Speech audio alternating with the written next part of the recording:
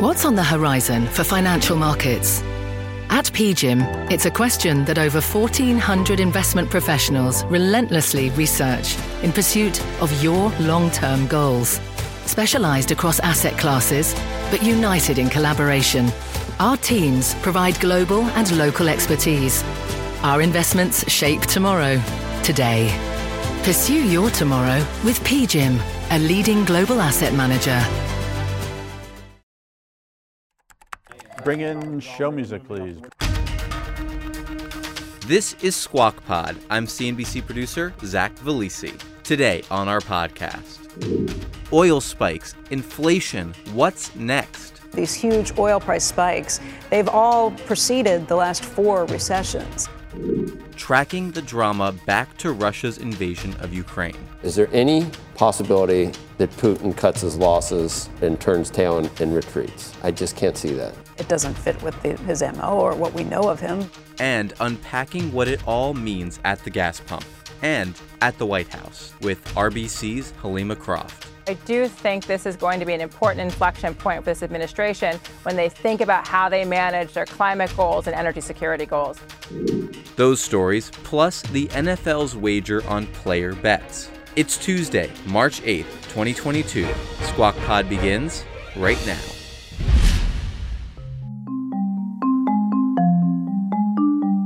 We'll start the podcast with Wall Street on edge. A lot of selling there into the close. It's pretty bad all day.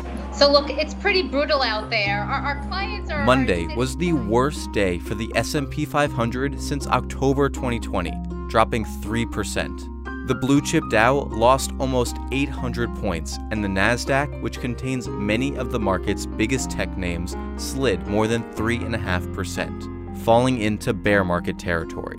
Investors remain concerned about a trio of bad news: surging oil prices, slowing economic growth, and Russia's invasion of Ukraine 12 days ago. In those soaring energy prices, WTI crude jumped to about $124 a barrel. The international benchmark Brent crude jumped to $128 on news that, in response to the aggression against Ukraine, the U.S. would ban Russian oil, liquefied natural gas, and coal without European participation. Here's Secretary of State Blinken in Estonia. There is, I think, a significant not only opportunity but imperative in this moment to finally move off of, for many countries in Europe, a dependence on Russian energy because Russia uses it as a weapon. And after market open today, President Biden announced that the U.S. would ban Russian oil imports, a move that will cut about 8% of American imports. We're banning all imports of Russian oil and gas and energy. That means Russian oil will no longer be acceptable at U.S. ports, and the American people will deal another powerful blow to Putin's war machine. Historically, a spike in oil prices leads the U.S. economy into recession. It happened in the 70s, and it happened in the lead up to the 2008 financial crisis, when the per barrel price of oil hit what is still a record high. Here's Becky Quick just yesterday with CNBC contributor John Kilduff. When we were talking about super spikes for oil, Goldman Sachs, I think, was calling for maybe $200 a barrel. But I'm going back, it's 14 years ago, and I forget some of these things. What happened at the time? Did we hit the financial crisis and it was the recession that brought down prices so rapidly? Why were they up so high, and why'd they come down so quickly? It was the height of the financial crisis, Becky. It was probably the first time in years that we had hit full employment. The economy was getting red hot. There were issues, with production in the market to a degree. And then just like we're seeing now, we got knocked off our block economically. And, I will say, though, oil's always been part of the problem in terms of helping to generate the recessions. There's always a handmaiden, though, to go along with it in terms of the banking crisis, the financial crisis, the dot-com implosion in 2000 when oil prices hit 35 and President Clinton tapped the SPR then. Whenever there's a spike in oil prices, recession follows.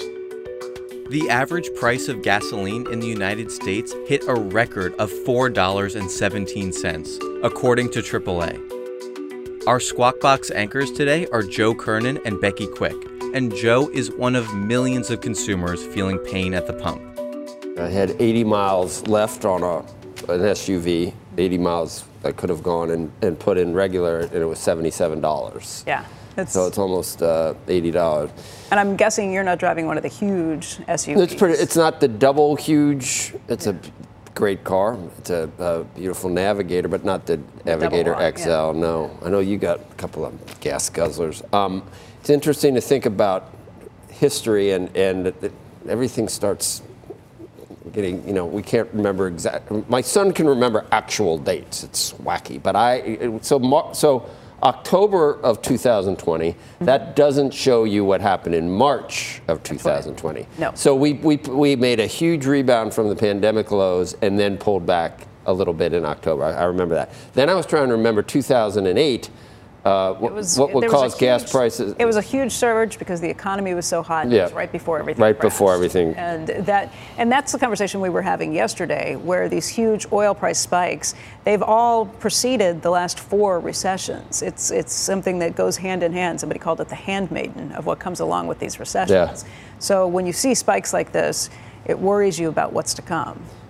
And we're going to talk about this, and then interesting piece in the Journal that summarizes all the big majors that have, the best laid plans, man. They're all getting out with billions of dollars in losses that don't know what to do because they were fully partnered up with Putin in Russia.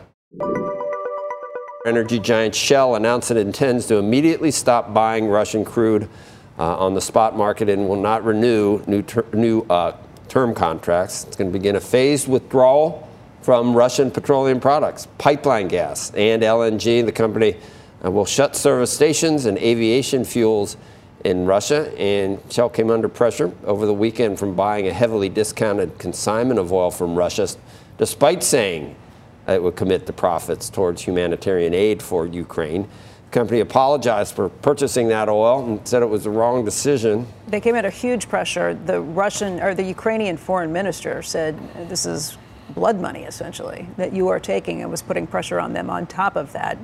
They, at the time yesterday, they were still saying that this was something they did because they had to, trying to make sure that they have enough supplies for Europe and some of the areas that they have there. If they don't do it, they say they can't refine it. Yeah. But this just shows you how quickly this has turned. And even though there may not be official agreement anywhere from the United States or Europe at this point in terms of saying we're going to ban Russian imports, you're going to feel the pressure no matter who you are.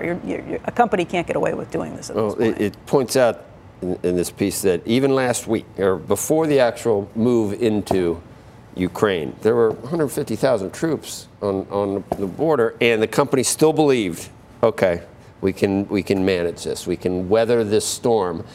What were they and they're talking about BP, Shell, ExxonMobil, all believe they could weather the fall. But then once it happened and we see these images, there's just no way. No. But what did they think? That minor incursion that President Biden talked about initially, where if they just go in and take those 2 east, those breakaway regions, would they still? They think back to Crimea, right? They right. think back to, we people got mad that. and then they turned away, which is the same thing that Putin thought. But the images that we have seen, how much has come of this, how incredibly brave the Ukrainian people have been. The attacks yesterday, that you have reporters who are watching as a woman and her children are killed in shelling, that she says the Russian troops were intentionally trying to target them. I haven't confirmed it, but on some of the corridors, they were mining some of the civilian escape corridors, putting mines in. Yeah. They expected, reportedly, in the south to what we thought about when we freed Iraq. They were expecting flowers and Russian flags, and that's not what they got in the south or any part of the country. And it's been 12 days, and it's been far more complicated because the Ukrainians have dug in, and they are heroic. But let me ask you, is there any, I try to decide whether this is even a possibility in the universe, is there any possibility that Putin cuts his losses and turns tail and retreats? I just can't see that. It doesn't fit with his MO or what we know of him, but that would be let's really hope that good. There's enough pressure that he finally feels that. Yesterday there was an offer that they were saying if you give these 3 breakaway territories, I saw that, yeah. Perhaps we would do that. But would you believe no anything no they say? NATO. They've also said go ahead. You no can NATO in the come out and we territory. will shell you as you have civilians who are trying to flee the area. Right. It's It's complicated. The market's reaction is the least. The human issue on this, the human toll, is the greatest. But we are here to cover business on this. So we are talking about oil and what we can continue to expect. For that, we're going to bring in Helima Croft. She's RBC Capital Markets Managing Director. She's also the Global Head of Commodity Strategy and a CNBC contributor. And Helima, the numbers have been ratcheting up so rapidly. This is coming again before we even have an official order from the United States or any agreement, it seems like, in Europe that they would cut off Russian supplies entirely. How much of this is priced in as if that would already happen, and how much of that is because of what we've seen where companies are just saying, forget it, we're not going to do business with you? I mean, Becky, we have a massive buyer strike, as you just mentioned. Shell has indicated they are not going to be purchasing any more Russian crude. They took so much criticism over the weekend, accused of war profiteering. You have all these companies essentially saying, we're not going to touch Russia. So Russia could potentially lose 3 to 4 million barrels of exports simply by companies walking away. The lone companies that are remaining, a company like Total, the CEO at CereWeek was saying, well, we're going to stay in our Novatek partnership, but we are not going to take any Russian barrels. So it's basically a situation where very few countries are willing to touch this product right now. And that's before we've talked about any formal oil embargoes or energy sanctions. We talked about how different this is from what we've seen in the past. You had situations where people maybe thought after Crimea, OK, this is something we're going to step away. But it got back to partnerships very quickly. Is this different? Will these fractured relationships ever go back? Becky, the scale of destruction is so massive. We're talking about 2 million refugees, and we're only like 2 weeks into this horrific conflict. And I think we're talking about like the serious, sustained loss of Russian exports. I think it's going to be very, very hard to lift sanctions on Russia in any sort of short order. I think this is going to be long duration in terms of these measures. Russia is now the most sanctioned country in the world. So I do think market participants need to start thinking about seriously writing down these Russian exports for an extended period. And the question for Washington, for European governments is, where are you going to source those additional barrels to make up for this very significant Russian export hole right now? The answer seems to be about anywhere that they can possibly find it, even Venezuela or Iraq. I mean, it has changed our perspective on who the worst neighbor is, the worst person on the worst country to be dealing with on any of these situations. The reality is, how quickly can any of them get ramped up? And in Iraq, weren't they already cheating on what they were doing and exporting anyway? I mean, Iraq is basically out. I mean, we have 4 countries in OPEC that have spare capacity. We think it's only around sort of 2 million barrels. I mean, the one country that is sitting on significant spare capacity right now is Saudi Arabia. And the question is President Biden not only going to pick up the phone and call the Saudi Crown Prince, is he going to have to potentially send a very high-level delegation to Saudi Arabia in the coming days to try to secure additional barrels from that country? I mean, U.S. production is going to grow, but as you know, putting additional rigs to work, we're talking about oil coming in 6 months' time. We're not talking about immediate oil. And immediate oil, it comes down to the question of, is Saudi Arabia willing to resume its central banker role in oil? But if Saudi Arabia maxes out, then we're basically in a situation with no spare capacity shock absorbers. Like, this is a massive Russian export hole. And again, we're not even talking about formal sanctions or also a Russian response. We had the deputy prime minister of Russia out saying oil could be $300. He also made a reference to potentially Russia withholding gas supplies through Nord Stream 1, that very important pipeline into Europe. And so we have not yet seen the Russian response, but I'd be watching potentially what they do in terms of natural gas. OPEC plus, basically OPEC plus Russia, has been the grouping for many years now to try and compete with the United States as we ramped up our production. How willing is Saudi Arabia to break that alliance? And what would they try and extract from the United States if they do? I mean, they have said, look, we want a new security framework for the United States. If we are going to change horses mid-race and essentially get ourselves in the middle of this conflict in terms of really getting crosswise with Russia, we want clear indications of the U.S. willingness to partner with the kingdom to address its clear security needs. But also, President Biden, again, he's going to have to reach out directly to the Crown Prince of Saudi Arabia, not call his father, call the man who's actually running the country. Meaning that if this is a situation where we don't want to get involved in the conflict in Ukraine, we're going to have to help Saudi Arabia. Does that mean with weapons? Does that mean with troops? What are we talking? I think absolutely in terms of weapons. I mean, they're dealing with their own security threat from the Houthis in the south, Iranian-backed armed groups. They are looking for, additional defense support, potentially additional Patriot missiles. Some are saying they want help with their own civilian nuclear program. And so the Saudis, I think, are going to drive a pretty hard bargain with President Biden on this. I mean, President Biden, was very focused on pivoting to Asia, the great power competition with China, thinking that the Middle East was not going to be an important area for his administration. And now he's having to spend a lot of time trying to get the Middle East to help him deal with a severe economic crisis that's coming from this conflict.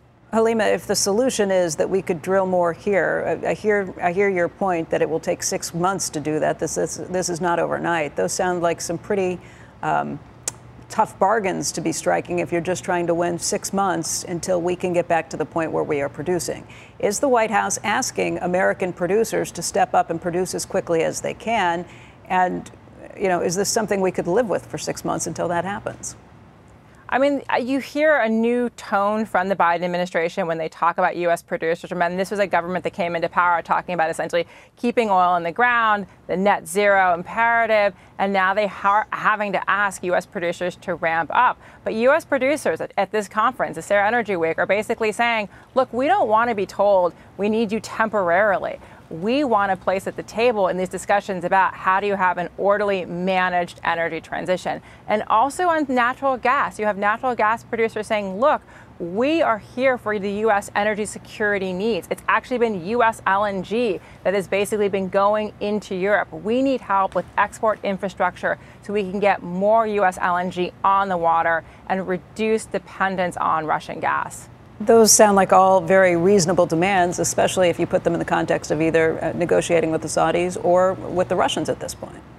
I mean, I think certainly this issue about Europe's dependence on Russian energy, all these European governments are talking about the need to break that dependency. On the one hand, accelerate the transition to renewables, but also really think about alternative supplies of LNG. And again, this is where the United States comes in as a major natural gas producer.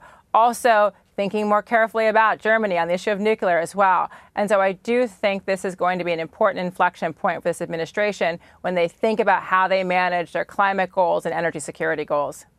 Halima, if this were to, if these hostilities were to end quickly, and then let's say some years pass, I mean, Russia is oil rich. Can the world go without tapping those reserves? I'm just looking at what BP's losses are going to be. They were carrying the Rosneft on their balance sheet at $14 billion, and they're now saying it's effectively zero. Do any of these companies go back if Russia, let's say there was even a regime change? Will we be using Russian oil again at some point, humanity? I mean, Joe, I think it's a really great question. If Vladimir Putin is not in power and there's a new government, I do think that is a path to rolling back sanctions. But barring, a change at the top, the way he has prosecuted this war, the humanitarian crisis that has unfolded, I think it's going to be very difficult for Western governments to roll these sanctions back in short order. I think this is a situation where these sanctions will be sticky, and it will be very hard for Western companies to re-engage with Russia after what has come to pass in the past 2 weeks. Halima, thank you very much. Thank you. Complicated stuff. Thanks for helping us kind of sort through it all. All right, the House of Representatives could vote as soon as today on a bipartisan bill to block Russian energy imports and cut trade relations. Ilan Moy joins us right now from Washington. And Ilan, what's the latest? Yeah, that's right, Becky. Congress is rallying around those new plans to ban imports of Russian oil and gas and end normal trade relations with the country. The Democratic and Republican leaders of the committees that oversee trade have reached an agreement on how to move forward. I'm told that bill could be introduced and get a vote on the House floor as soon as today. Now, this new resolve comes after Ukraine's president made his plea directly to Congress during a Zoom meeting over the weekend.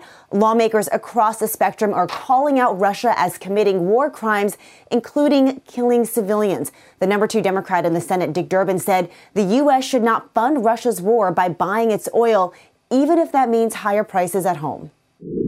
While Putin wages war on democracy, the world, including the United States, will likely pay more to fill our tanks at the gas stations and heat our homes. We have to be ready for that reality. But that is the price today of defending freedom and democracy. Congress is also preparing to authorize emergency aid to Ukraine. The estimated total is now more than $12 billion. That's just about double what the White House had initially requested. And guys, this just underscores how quickly the crisis has escalated. Back over to you. Elon, a couple of things.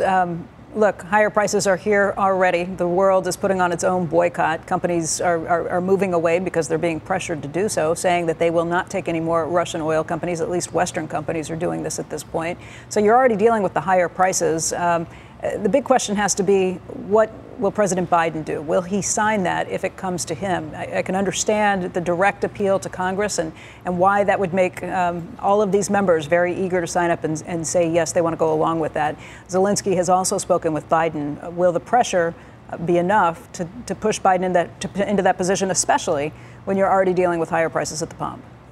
I mean, that seems like where this is headed, Becky. Clearly, if there is strong bipartisan support from both chambers of Congress, I think it would be difficult for the president not to sign that bill. I think another question is whether the administration acts on its own before this bill were to ever get to his desk. Even if the House were to vote today, it's unclear if the Senate would be able to take it up this week. Then you're looking at next week. So time is really of the essence here.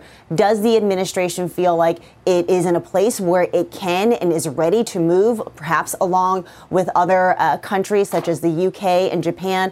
Or is this move in Congress really the avenue it's going to use to enact this ban on Russian oil? We'll have to wait and see, but there is support in Congress for this to happen.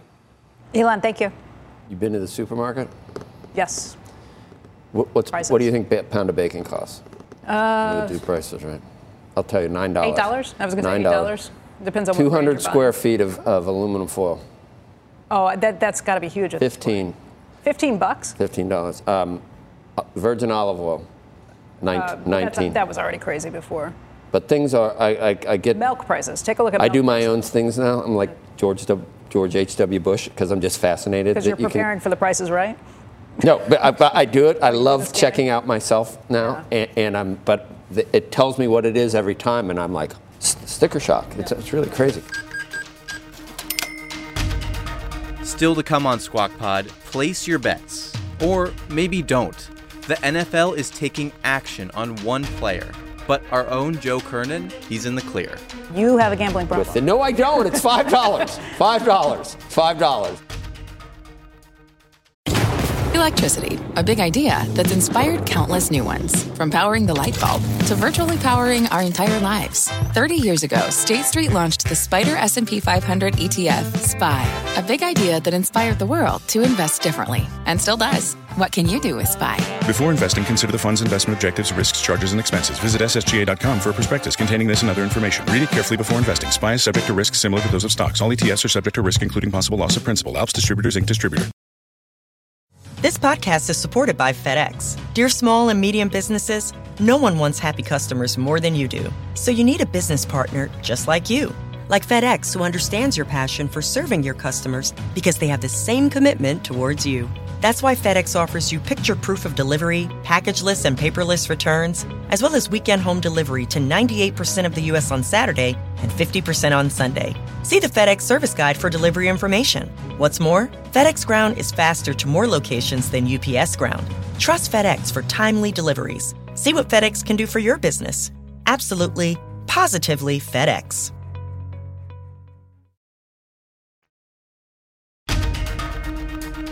Up track, Stan Joe by. This is Squawk Pod, today with Joe Kernan and Becky Quick. Here's Joe. The NFL suspended Atlanta Falcons wide receiver Calvin Ridley all the way through the 2022 season for betting on games. The league says that Ridley bet on the games during a 5-day period last November, a period which he had stepped away from football to address his mental well-being. Now, in a letter to Ridley, Commissioner Roger Goodell wrote that his actions had put the integrity of the game at risk, threatened to damage public confidence in professional football, and potentially undermine the reputation of his fellow players. He supposedly bet on his team. In a series of tweets following his suspension, this is what I meant. He says that in total, he had bet $1,500, says he doesn't have a gambling problem. I say that a lot.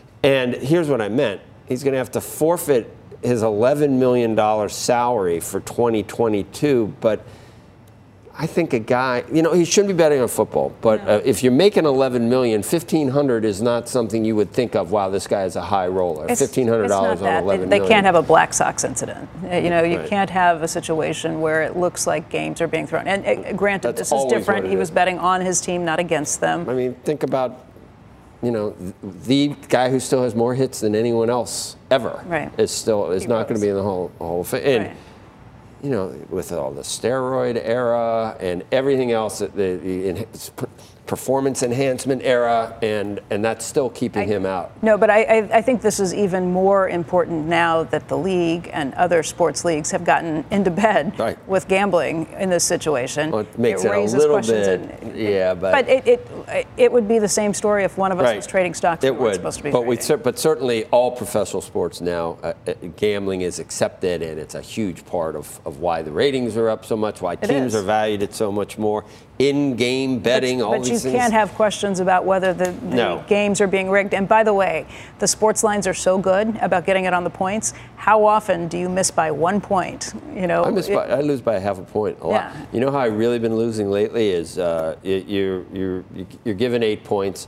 They're up by 20, right? Mm-hmm. But the last 5 minutes of the game, the guys are like, yeah, we're up by 20. There's no way they're coming back, and they win by 7. And that's the thing. You already think it's rigged just based on the idea that it slipped out of your hands. It came that close. If you hear that players happen to be gambling on top of it, what does that do to undermine the integrity of the entire league? And by the way, the league's put themselves in this position by getting so close and cozying up with gambling. I understand why he's taking a hard line. I feel bad for the player. It seems like an extreme punishment, but I understand why they're taking it. But when someone said, when I say I don't have a gambling problem, I really don't. I don't think it even has to do whether you have a gambling problem or not. It has to do with the idea that you were gambling when you explicitly are not allowed to, and the league has reasons for why it doesn't want any player ever involved in gambling. Now, especially on their own team. I happen to know that Boston College and Pittsburgh are playing today, and that Boston College is given 2 points, and that's who I took. You have a gambling problem. No, I don't. It's $5. $5. And I can't wait till 2 o'clock to watch it on ACCN. It does make the games more interesting. It does. It's fun. We hope you had fun listening to today. And if you are too tuning into the ACCN this afternoon, make sure you tweet at us or Joe at Squawk CNBC. And Joe is at Joe Squawk. Joe Kernan, Becky Quick, and Andrew Ross Sorkin host Squawk Box, weekday mornings on CNBC at 6 Eastern. To get the smartest takes and analysis from our TV show right to your ears, follow Squawk Pod wherever you get your podcasts. We'll meet you back here tomorrow. We are clear. Thanks, guys.